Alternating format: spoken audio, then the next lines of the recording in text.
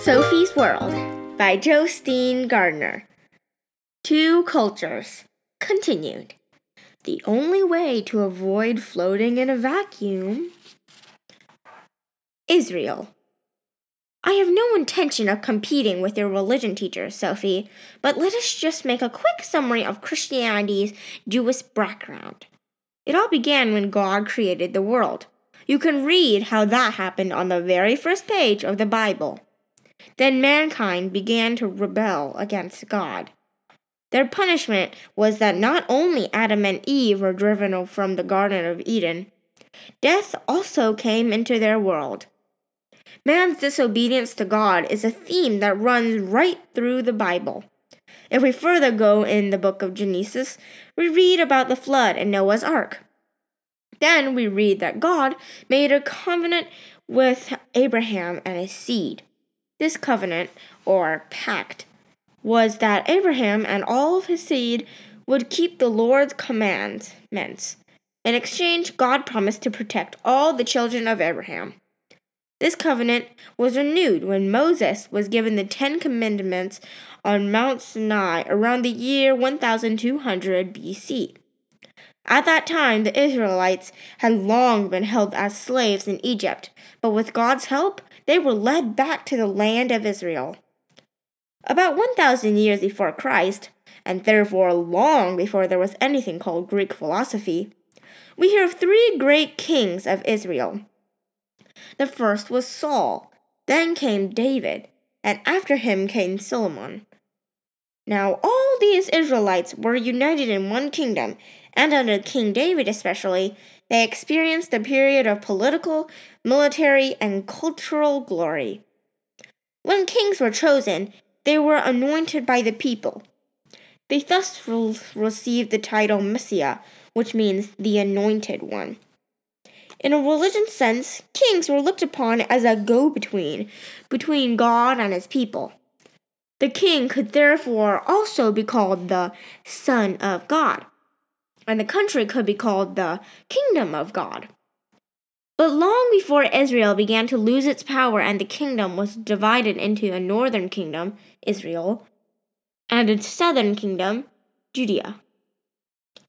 In 722 BC, the northern kingdom was conquered by the Assyrians, and it lost all political and religious significance. The southern kingdom fared no better, being conquered by the Babylonians in 586 BC. Its temple was destroyed, and most of the people were carried off to slavery in Babylon. This Babylonian captivity lasted until 539 BC, when people were permitted to return to Judaism, and the great temple was restored. But for the rest of the period before the birth of Christ, the Jews continued to live under foreign domination. The question Jews constantly asked themselves was why the kingdom of David was destroyed, and why catastrophe after catastrophe rained down on them. For God had promised to hold Israel in his hand. But the people had also promised to keep God's commandments, and gradually became widely accepted that God was punishing Israel for her disobedience. From around 750 BC, various prophets began to come forward preaching God's wrath over Israel for not keeping his commandments. One day, God would hold a day of judgment over Israel, they said. We call prophecies like these doomsday prophecies. In the course of time, there came other prophets who preached that God would redeem a chosen few of his people and send them a Prince of Peace or a King of the house of David. He would restore the old kingdom of David, and the people would have a future of prosperity. The people that walked in darkness will see a great light, said the prophet Isaiah, and they will dwell in the land of shadows of death. Upon them hath the light shined. We call prophecies like these prophecies of redemption. To sum it up, the children of Israel lived happily under King David. But later on, when their situation was deteriorated, their prophets began to proclaim that there would one day come a new king of the house of David. This Messiah, or Son of God, would redeem the people, restore Israel to its greatness, and found a kingdom of God. Jesus. I assume you're still with me, Sophie. The key words are Messiah, Son of God, and Kingdom of God. At first, it was all taken politically. In the time of Jesus, there were a lot of people who imagined that there would come a new Messiah, in the sense of political, military, and religious leader of the caliber of King David. This Savior was thus looked upon as a national deliverer who would put an end to the suffering of the Jews under Roman domination. Well and good. But there were also many people who were more far-sighted. For the past 200 years, there had been prophets who believed that the promised Messiah would be the Savior of the whole world. He would not simply free the Israelites from foreign yoke. He would save all mankind from sin and blame, and not least from death. The longing for salvation in the sense of redemption was widespread all over the Hellenistic world. So come along Jesus of Nazareth. He was not only the only man to ever have come forward as the promised Messiah. Jesus also uses its words, Son of God, the Kingdom of God, and redemption. In doing this, he maintains the link with the old prophets. He rides into Jerusalem and allows himself to be acclaimed by the crowds as the savior of the people, thus playing directly on the way the old kings were installed by the characteristic throne accession ritual. He also allows himself to be anointed by the people. The time is fulfilled, he says, and the kingdom of God is at hand. But here is a very important part. Jesus distinguished himself from the other messiahs by stating clearly that he was not a military or political rebel. His mission was much greater.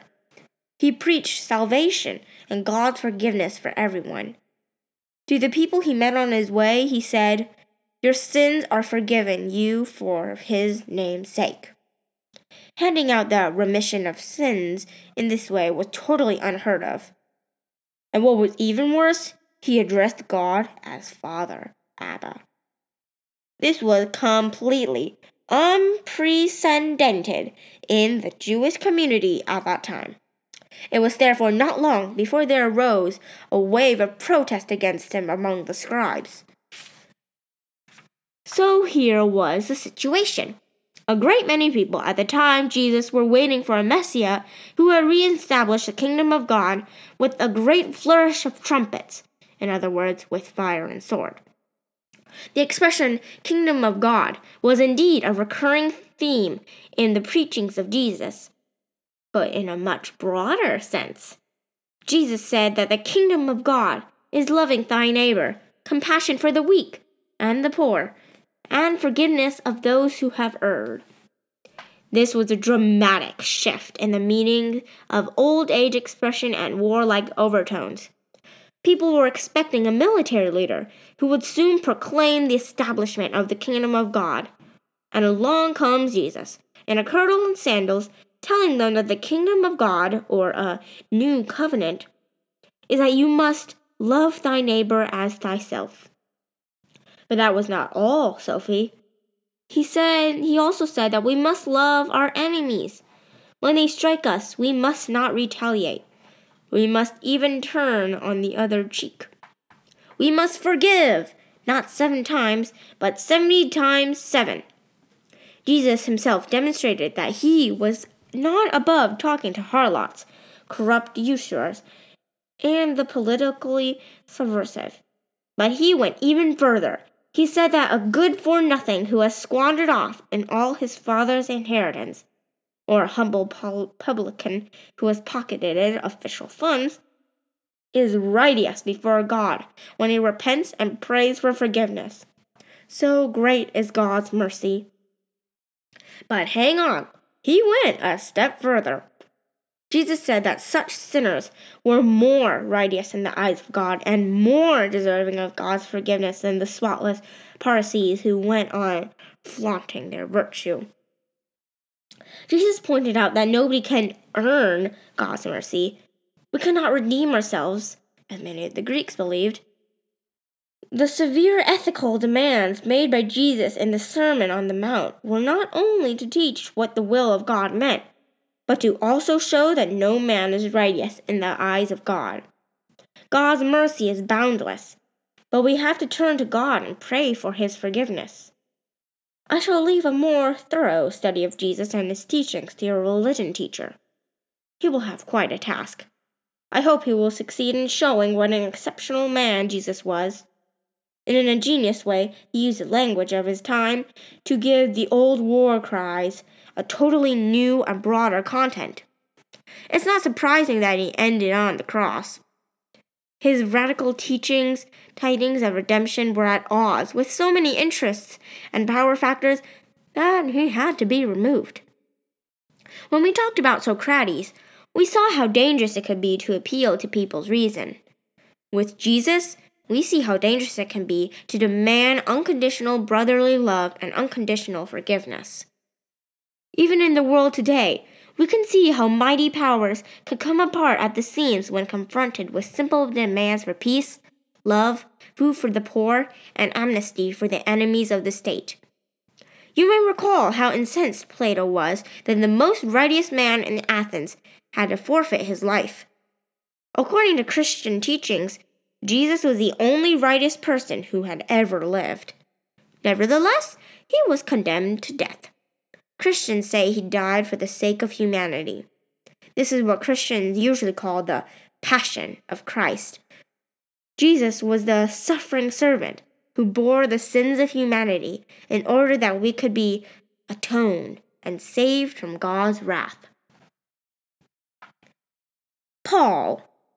A few days after Jesus had been crucified and buried, rumors spread that he had risen from his grave. He thereby proved that he was no ordinary man. He truly was the Son of God. We could say that the Christian church was founded on Easter morning with the rumors of the reconstruction of Jesus. This is already established by Paul. And if Christ not be risen, then this our preaching vain, and your faith is also vain. Now all mankind could hope for the reconstruction of the body, for it was to save us that Jesus was crucified. But, dear Sophie, remember that from a Jewish point of view, there were no question of the immortality of the soul or any form of transmigration.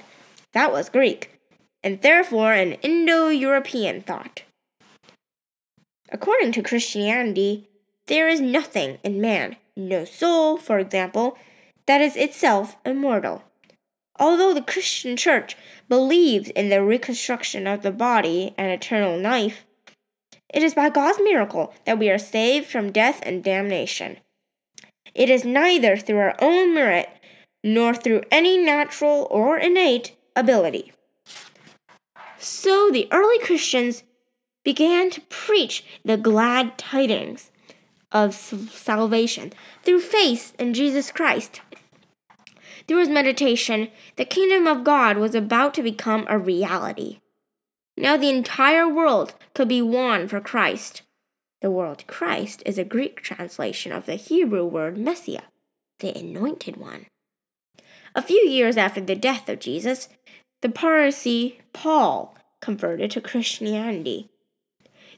Through his many missionary journeys across the whole of the Greco-Roman world, he made Christianity a worldwide religion. We hear this in the Acts of the Apostles. Paul's preaching and guidance for the Christians is known to us in the form of many epistles written by him for the early Christian congregations. He then turns up in Athens. He wanders straight into the city square of the philosophic capital. And then it is said that his spirit was stirred in him when he saw the city wholly given to idolatry. He visited the Jewish synagogue in Athens and conversed with Epicurean and Stoic philosophers.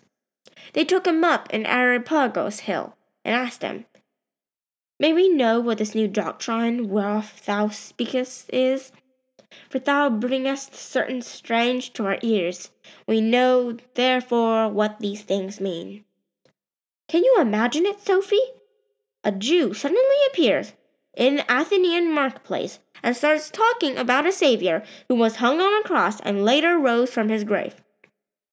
Even from this visit of Paul in Athens, we can sense a coming collision between Greek philosophy and the doctrine of Christian redemption. But Paul clearly succeeds in getting the Athenians to listen to him. From the Areopagus and beneath the proud temples of the Acropolis, he makes the following speech.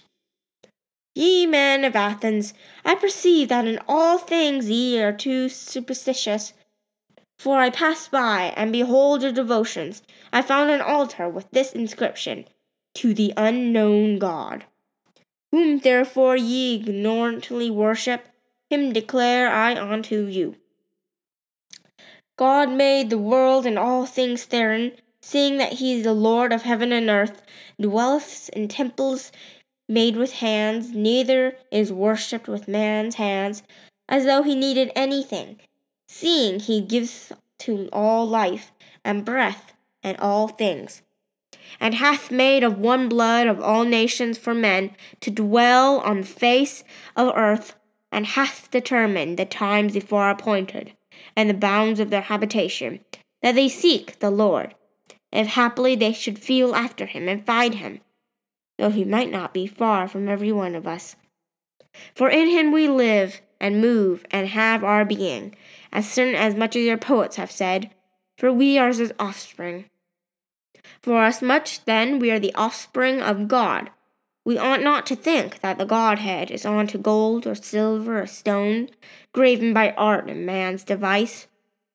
And the times of this ignorance God winked at, but now commandeth all men everywhere to repent, because he hath appointed a day in which he will judge the world righteousness by that man who he hath ordained, whereof he hath given assurance unto all men, in that he hath raised from the dead. Paul in Athens, Sophie. Christianity had begun to penetrate the Greco-Roman world as if something else, something completely different from Epicurean, Stoic, or Neoplatonic philosophy. But Paul, nevertheless, finds some common ground in this culture. He emphasizes that the search for God is natural to all men. This was not new to the Greeks. But what was new in Paul's preaching is that God has also revealed himself to mankind and has in truth reached out to them. So he is no longer a philosophic God that people can approach with their understanding. Neither is he an image of gold or silver or stone. There are plenty of those on both the Acropolis down in the marketplace. He is a God that dwelleth not in temples made in hands.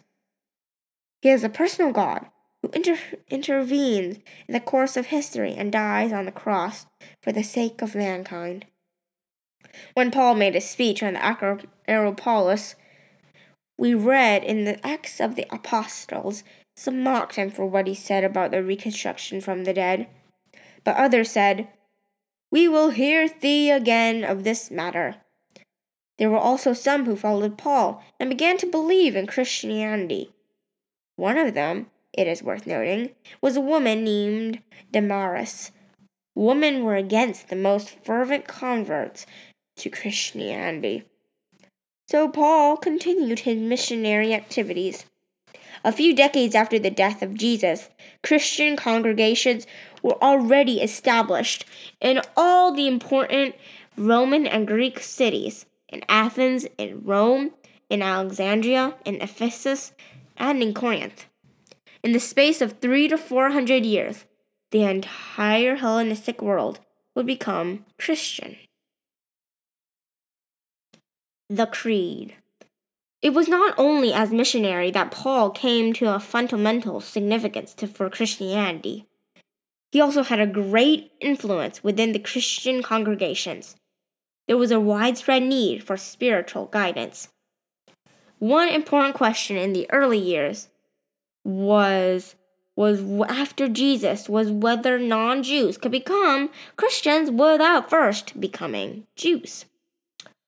Should a Greek, for instance, observe dietary laws? Paul believed it to be unnecessary. Christianity was more than a Jewish sect. It addressed itself to everybody in a universal message of salvation.